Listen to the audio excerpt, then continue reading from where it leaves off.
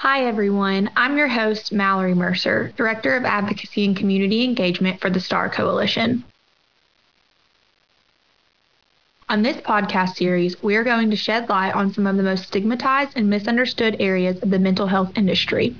Our hope is that through this podcast, we can bring transparency and light to a system that is so heavily scrutinized. We aim to share vital information about a multitude of mental health topics while spreading the message that research equals hope. July is BIPOC Mental Health Month. In this month, I want to honor the story of Carmine Johnson. Carmine is a mom, professional, sister, daughter, friend, and she lives with bipolar disorder. I wanted to share her story to show that people are much more than a diagnosis. And once you're able to receive a diagnosis and have the access to the care that you need, your life can radically change for the better.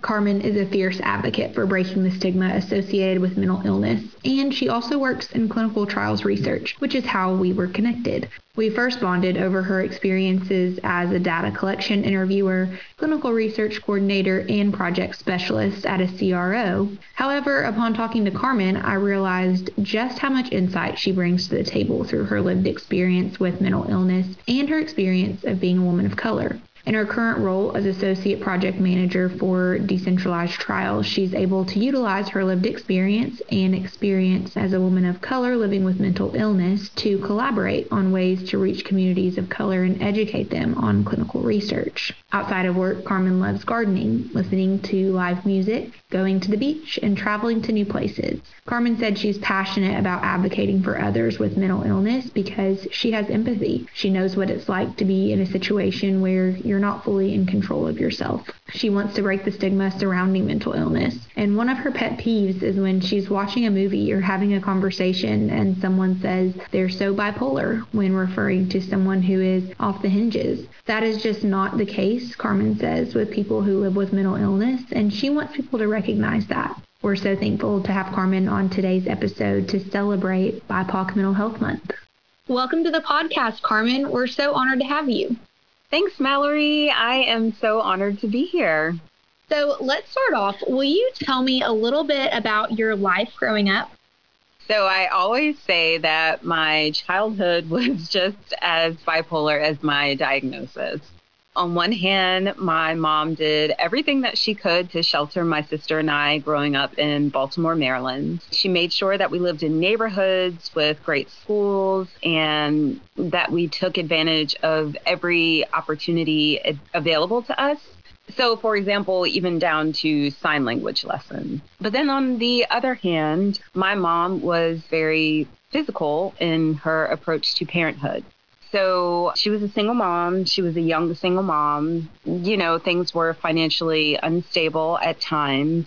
And she was not necessarily always the most patient parent. I really remember growing up afraid. I was afraid to do the wrong thing. I was afraid to say the wrong thing because all of these behaviors typically resulted in a punishment of some sort. And typically that was a beating, and typically with a belt. So I remember one instance in which my sister called my mom and said that my sister didn't know where I was. So we were latchkey kids. Every day after school, we would go home and, it would just be my sister and I. We had friends in the neighborhood. One particular friend, every day after school, I would go with her and her grandma, who chain smoked in the car the whole time. We would go to Royal Farms. My friend would get a Crunch Bar and a Pepsi. And that was just our everyday routine. That said, my sister called my mom one day and said, "Hey, I don't know where Carmen is." And so my mom came home after my sister called her. And when I got home, of course, my mom was pissed. She was probably angry that she had to leave work early. I'm sure that was a frustration. She was probably worried. But anyways, that said, my punishment, I had to take off my clothes, and my mom beat me in the bathroom while I was naked. And after that beating, I remember lying on my bed, like stomach down, because I believe that my back hurt at the time. And my sister, she sat next to me crying. And she said, "I'm so sorry. I'm so sorry." I don't know why she called my mom, but she knew where I was. So, anyways, that said, that's an experience that sticks with me. And I guess, long story short, my childhood was just very unpredictable, is a good word for it.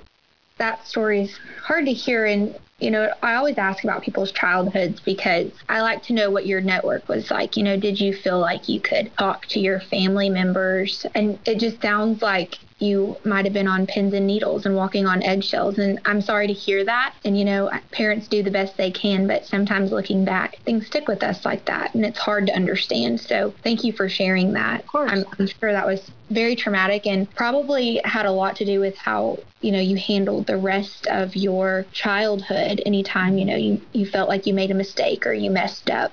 Mm-hmm. So, had anyone in your family ever had any experiences with mental illness that you knew of growing up? So, when I was growing up, I didn't really understand what it was at the time, but my grandmother, my paternal grandmother, I now know had manic depressive disorder. We call it bipolar now. So at the time, I didn't realize it, but when I got a little bit older, I understood what exactly she was going through.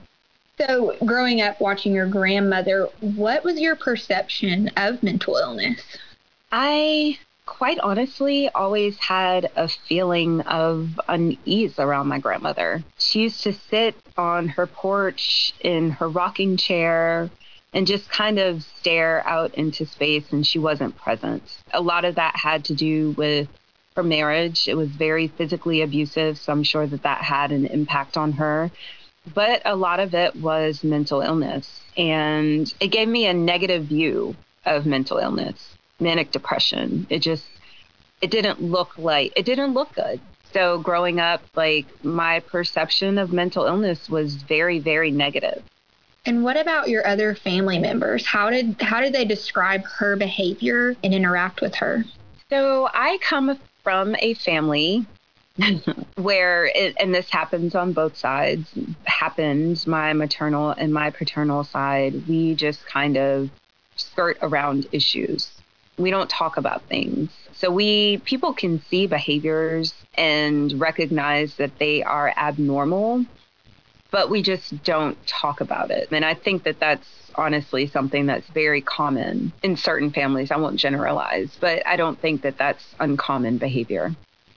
Yeah, absolutely. I hear a lot of people, when they experience that, they don't want to talk about it. It's uncomfortable. So definitely not out of the ordinary, but it does make it hard when, one day down the road, you may potentially have to deal with that as well. So let's talk about that. When did you start to sense a shift in your own thoughts and actions? So, as I mentioned, I had a pretty traumatic upbringing. I remember a point where I was around 7 or 8 years old. I was really sad. I'm pretty sure that there was a situation where I got in trouble that probably precipitated this one particular night. But in general, I just looked at my life as a TV show.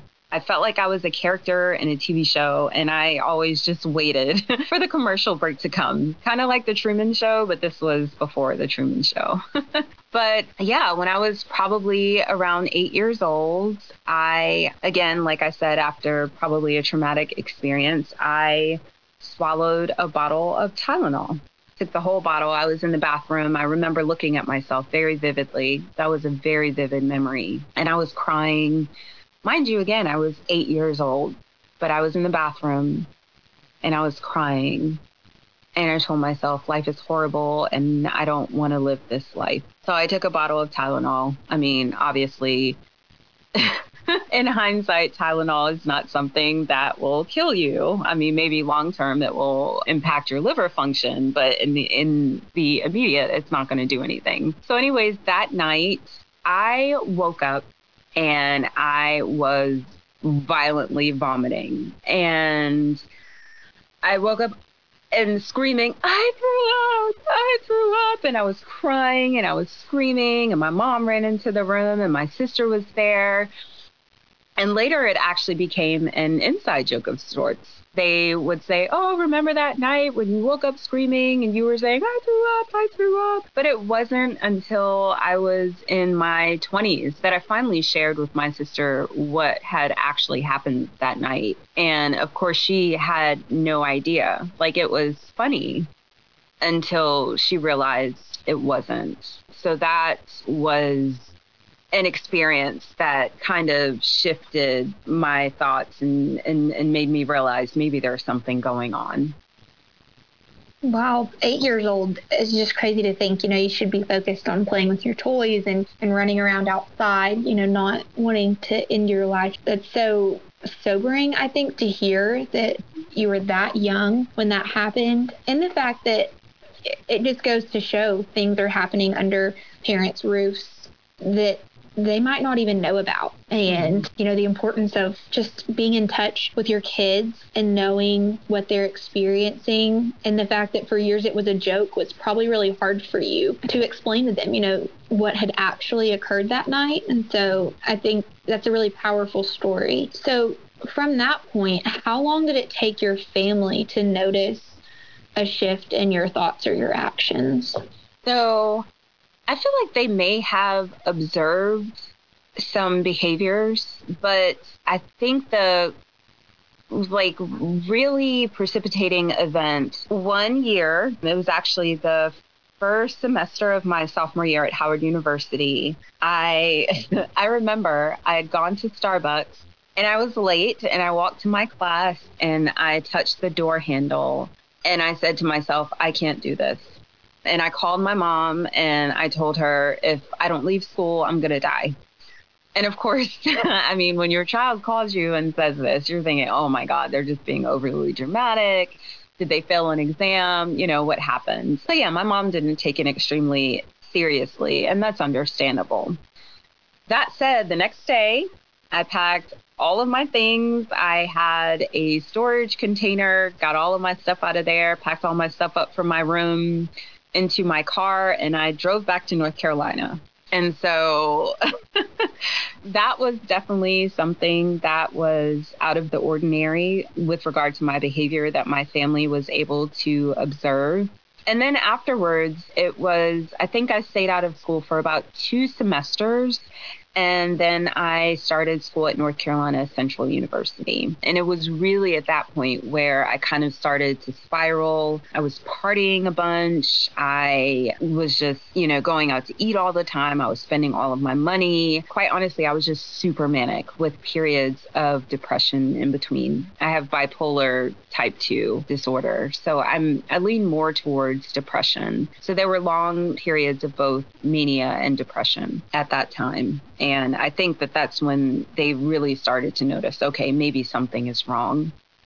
Yeah. And that's such a difficult time in anyone's life. You're going through so much change. You're moving away from home for the first time. You're trying to balance school and being an adult and working. And so I think in general, that's a really hard time for people. So it makes it even harder if that is, the onset of your symptoms, because I think a lot of people and maybe their family members, chalk it up to life changes and may not recognize early on. So when you first started to spiral, did you go to your doctor? Were you presented with any potential treatment options or a diagnosis or any explanation for any of those symptoms?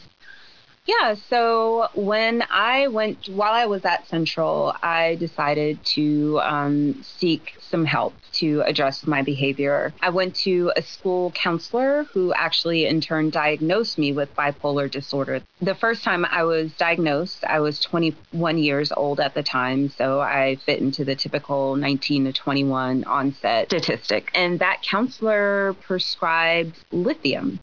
And so she put me on lithium.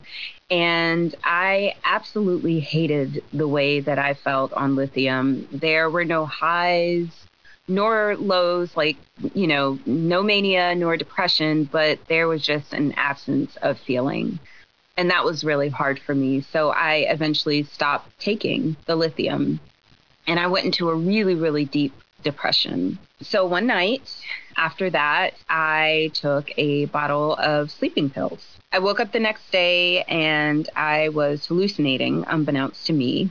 I saw an ex boyfriend in my room. And I told my roommate that, my ex boyfriend was in my room and that he wouldn't leave. And of course, she was concerned and had no reason to think that I was saying anything other than the truth. And she said, okay, if he doesn't leave, we're going to call the cops. And then I told her that I saw puppies in my bathroom and we didn't have any pets. And that was the point at which she called my sister. So my sister came to the apartment, told me that my ex-boyfriend was not in the room, and asked me to show her the puppies. So when I went to show her initially, I saw them, but she told me that there was nothing there.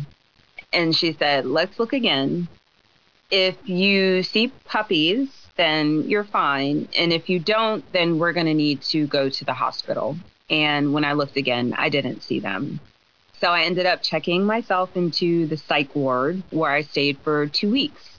I can't exactly recall the exact experience because I was very much out of it. I do remember that I was one of just maybe a couple of younger people. Again, I was 21 at the time. So I just remember watching a black and white show of this priest who talked about like morals and values. It was just really weird. We watched it every day. That's one memory that sticks with me. But anyways, that said, while I was in the hospital, they put me on a medication regimen, which worked a lot better for me than the lithium that I had been put on previously.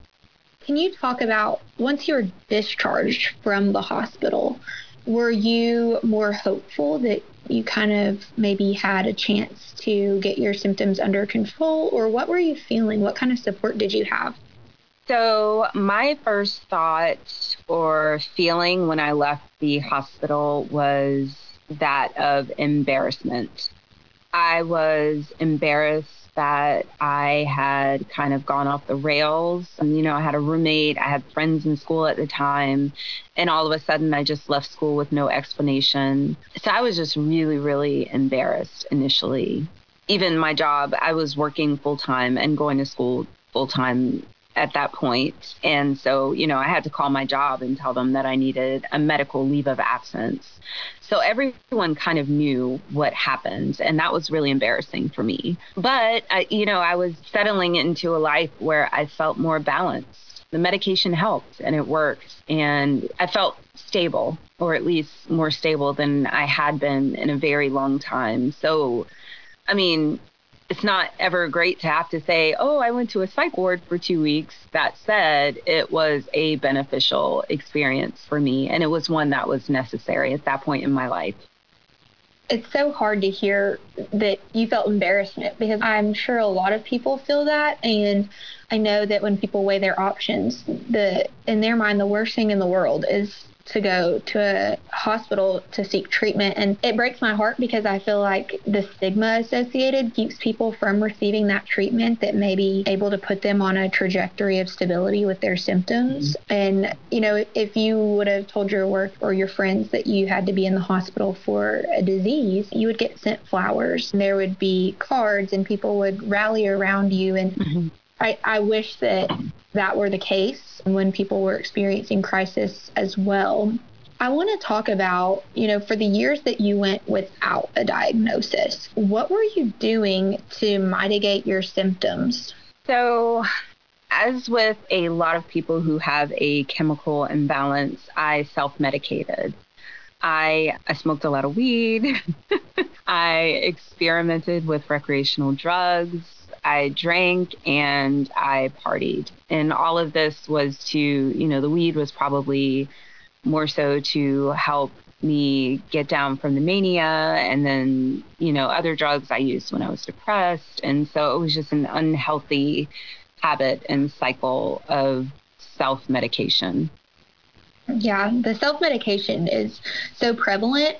So, I just wish that there were more people that talked about, how they Mhm. self medicated to mitigate symptoms. And Unfortunately, I think a lot of times we look at someone who's self medicating and all we see is the drugs or the alcohol. We don't see the root of the problem. So it becomes a barrier to treatment, and people, there's stigma with mental illness, and then there's the added stigma of substance abuse. And then it's just a horrible cycle that people are in that phase when you were self medicating. And then even after your hospitalization, can you talk about the support that you found from your friends or your family or even your whole community?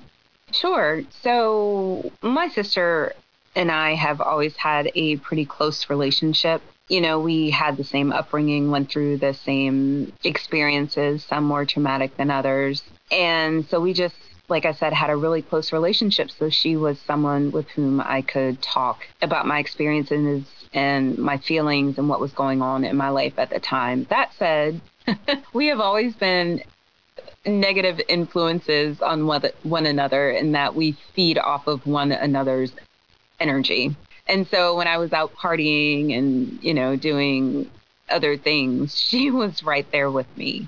But she was a bit more grounded than me. So she would also be able to tell me, Carmen, what you're doing is a little bit much right now. Maybe we should pull back a little bit. My mom, on the other hand, was not one who believed in mental illness. There's some people who say, okay, you're depressed, get up, shake it off, and keep it moving. And I think that a lot of people have a hard time understanding that it is actually a chemical imbalance in your brain that causes these feelings and these behaviors. Luckily, she now understands that, so she is able to be a supportive influence in my life, but it took a little while. And as far as my community, my friends are so supportive. A lot of them suffer from, we'll say, anxiety, other issues. And so they're very much on board with like counseling and medication. They're just aware of the process and sometimes just feeling unbalanced and needing help with that. So I've had good support from my family and community, etc. I'm glad to hear that. And, I think you're not alone talking about your sister. Like, you guys were doing everything together, and you having a chemical imbalance, was probably really hard because it was normal sister behavior to go out and have fun. But then the aftermath of how you were affected versus how, your sister could have been affected was probably pretty telling for her, that those substances did affect you to a different degree. And that's probably hard to face as a sibling, to say, you feel like a hypocrite. You don't want to say, hey, let's stop, because you're doing it too. But Yeah. the way that it affected you was very different than the way it affected your sister. So I'm glad that, she was right there with you and kind of knew what you were going through and can support you. And also, I'm glad that your mom has come to realize, Yeah. mental illness is real. And so many of us have parents or, loved ones who don't understand mental illness. And part of me is thankful for that, right? You hope that people don't have to understand what that's like. But unfortunately, so many of us nowadays are coming to find out that we are affected by mental illness. So do you think there was a specific event that kind of changed your mom's thought process around mental illness? That is a really good question. People always preface it with that when they're trying to think about the answer to the question. That said, I think that it was as I got older and more independent that my mom realized that, my depression and other issues and other behaviors, we'll say, didn't stem from me just being irresponsible and reckless with my life. I was stable and I was still having a hard time at some points because of factors that were out of my control. And this was since I have been medicated. So she really understands, like, hey, okay, there may be instances where you're having a hard time, and I may be one who is able to, pick it up and keep moving. I may be one who does not believe in therapy, but if that is what you need to be healthy, then I will be there for you and I will support you. So again, I think it was really as I got older and showed her, like, yeah, I'm not just an F up, we'll say. I also like kind of have my stuff together, but I still struggle emotionally sometimes. And I can only imagine, like, as a parent, coming to terms with that, right? Because you probably feel responsible, and there's so much that you wish you could do for your child. So I really feel for your mom, how she had to navigate that, and feel for you too, because as a child, your parent is who you look to, right, to tell you everything's okay. And with something so unknown, it's hard for your parent to do that as they're navigating too. It's not like anything that they've ever, had in their parenting books, right? So For sure. it is a little bit more complex. And so I applaud your mom for just coming around and supporting you and learning alongside you. So can you talk about, I know you and I have talked about this offline, and I've been so inspired by your story. So can you talk about how your life has changed since you received your diagnosis? Sure. So like I said, I was diagnosed when I was at North Carolina Central University, at which I did not finish my bachelor's degree. I never received my bachelor's degree. While there, it was a summer semester, I remember that, but I got pregnant with my first son, my oldest. And after which time I became a stay-at-home mom, and I was a stay-at-home mom for 10 years. My life has changed in that I definitely make sure to take my medication regularly because I understand the importance of it. Sure, there are highs and lows, but the lows are not as debilitating as they've been in the past.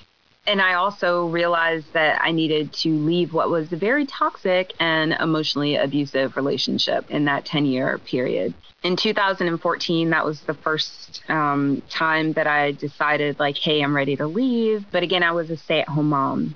So I had no money and I had nowhere to go. And I did not want to end up in a shelter with my kids.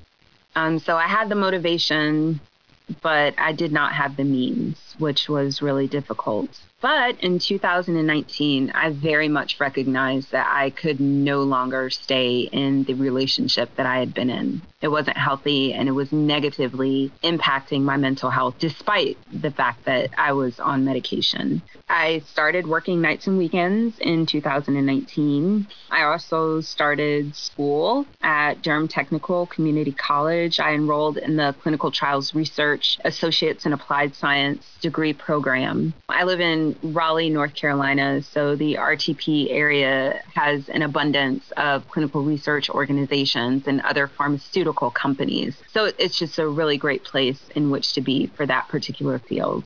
So while there, I participated in 2 internships. I will say in the meantime, I moved out and lived on my own, moved in on my own with my kids. And so that was an experience as well. So I participated in 2 internships. While at Durham Tech, I was chosen to be a clinical research equity scholar. So my focus was on community engagement and just increasing the participation of underrepresented populations in clinical trials. So that really became a passion for me, is just health equity and achieving health equity. So that's how my life has changed. It went from me feeling like I was stuck in my situation and there was no way out, to me realizing, like, hey, if I work hard and I try to figure it out, then I can change my circumstances. And I did. So that is what happened with me and how my life has changed since receiving my diagnosis. My life has just become like a lot more stable, essentially. It's so powerful. And just to hear your story, and then on top of that, know that you were dealing with a diagnosis and going to school full time. Like, you had a lot on your plate. And so to hear just how much you've overcome and how well you're doing now is so encouraging to me. And I know it is to others who are listening. And I'm curious, do you think that your diagnosis had an impact on you going the clinical trials route? I would say my experience as a Black woman had more of an impact with regard to my decision to work in clinical research. I know that people with mental illness are in that underrepresented population category. But for me, it was a lot more apparent that my big challenges came from what people could see externally upon looking at me. And that was my color, I'm Black, and that was my gender. I'm a woman. And so I feel like those factors have played more so into my decision to get into clinical research than mental health. Can you talk about the benefits to having that perspective of being a Black woman in clinical research? How has that impacted your career positively? Sure. So, as I mentioned, I'm very much into community engagement and reaching out to underrepresented populations. And so, when I work with teams whose focus is recruitment, for example, I am very aware of the fact that you have to tailor your language to speak to your population. You have to be culturally competent.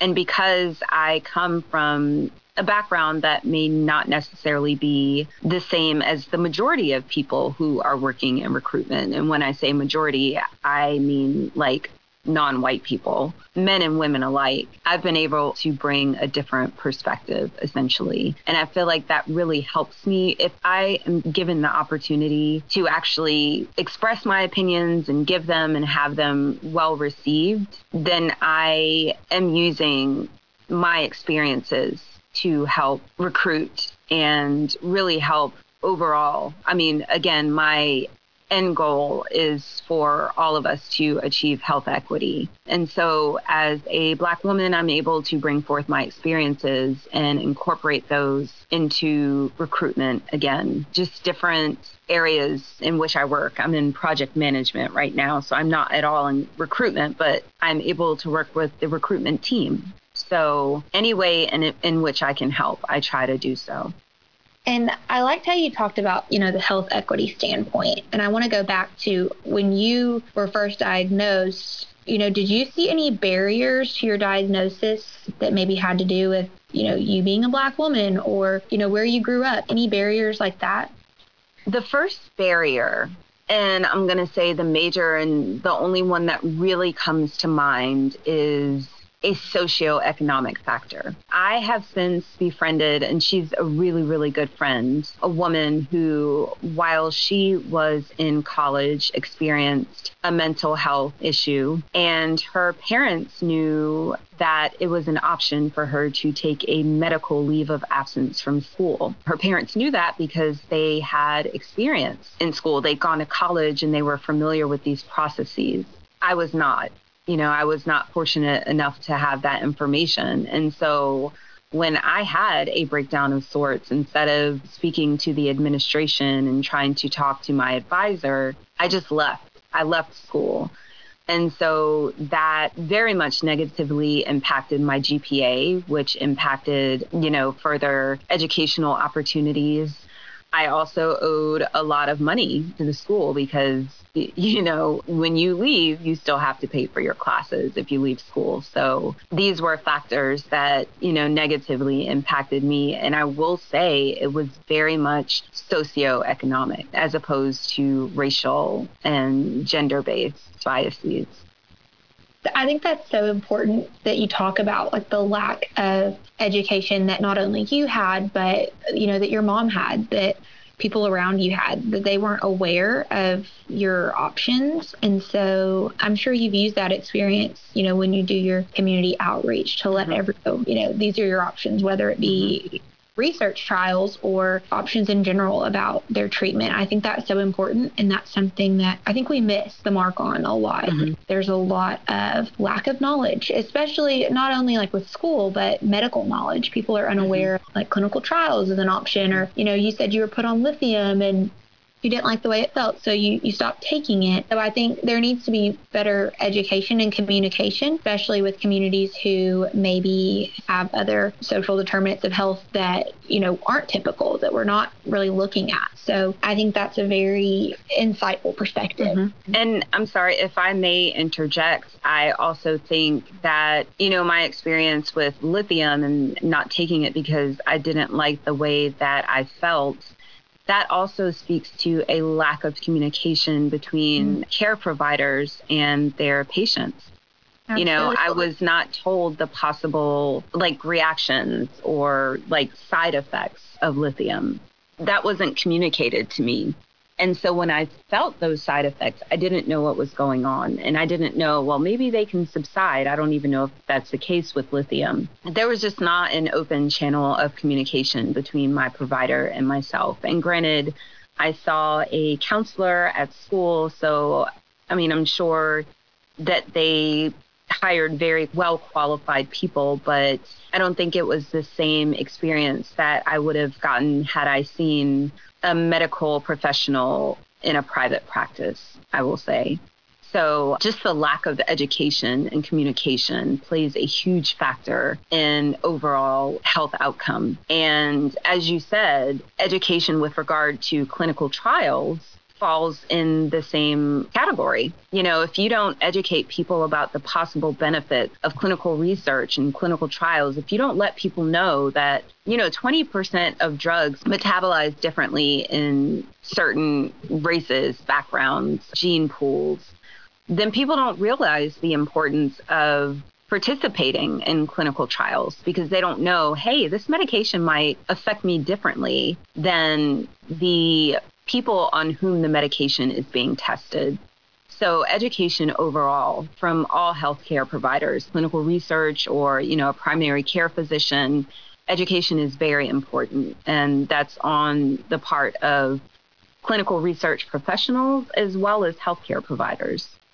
Absolutely. Especially with a mental health diagnosis, especially as a person of color, you need to realize, right, that the medications can affect you differently. And I think you hit the nail on the head there when you talked about how lithium, you weren't really given the background on how lithium could affect you. And so I think that it just speaks to how important it is for people of color and, various genders to enroll in clinical trials so that there can be better treatment options, so they can be, more educated and feel more part of their treatment, right? Not just here's a medication, take it. Right. They have an active role in not only helping themselves, but helping generations to come who may have bipolar disorder or even cancer research. I think it's really important. So before we go today, what kind of actions are you taking to support your mental health?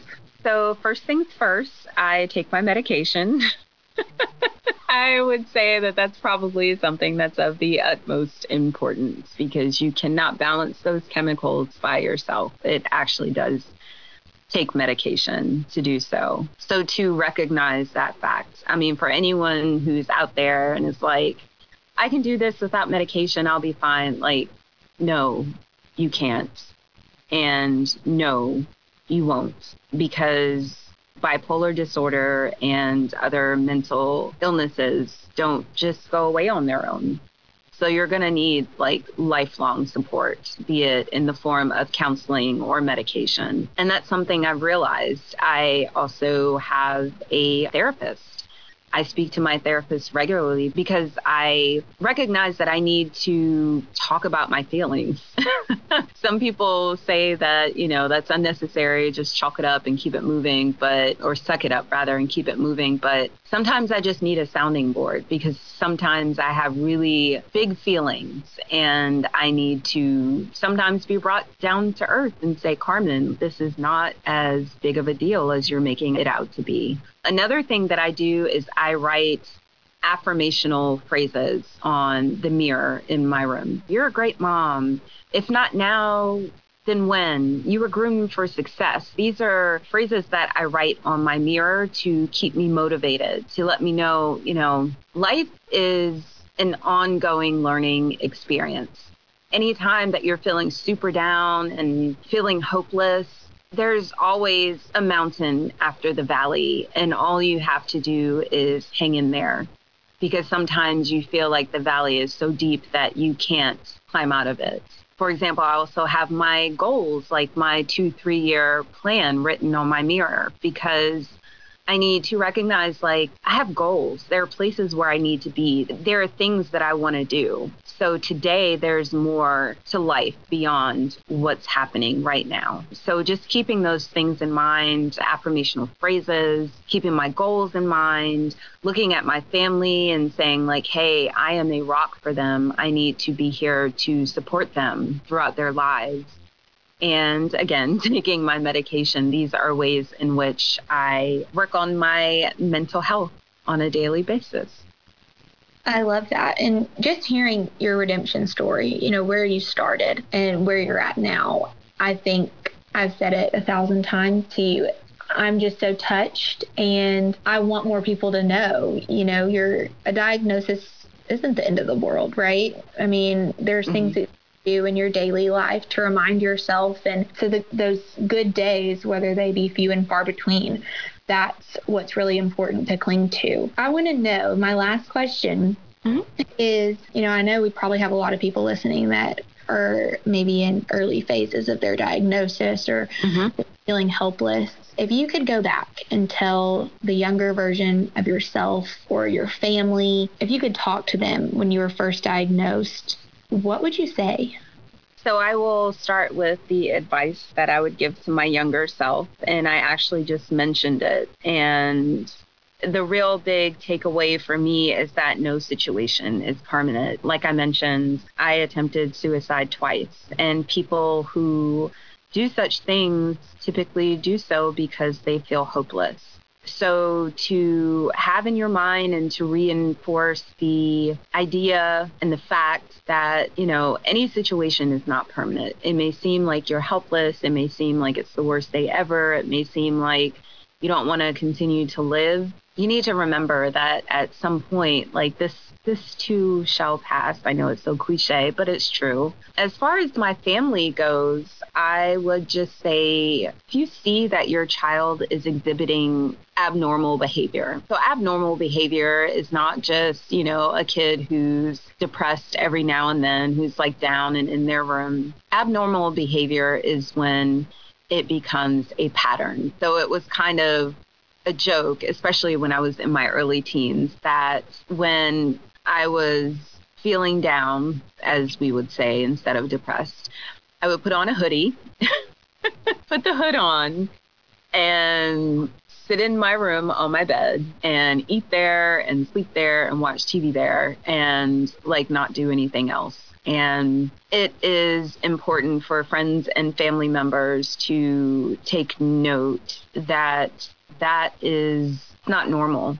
So maybe you need to check in. Maybe you need to suggest counseling. Maybe just intervene when you suspect that there may be something going on beyond just normal adolescent or preteen or teen feelings. Just try and be aware. And awareness starts, again, we'll go back to it, education, for people to understand the signs and symptoms of mental illness. That just would go a long way. But that also has to do with people being open-minded and recognizing and like not playing into the stigma that comes along. So yeah, overall, I would say give yourself grace, be vulnerable, so that you can tell people when you're having a hard time. And hopefully, if you're vulnerable enough, those loved ones around you will listen and take action.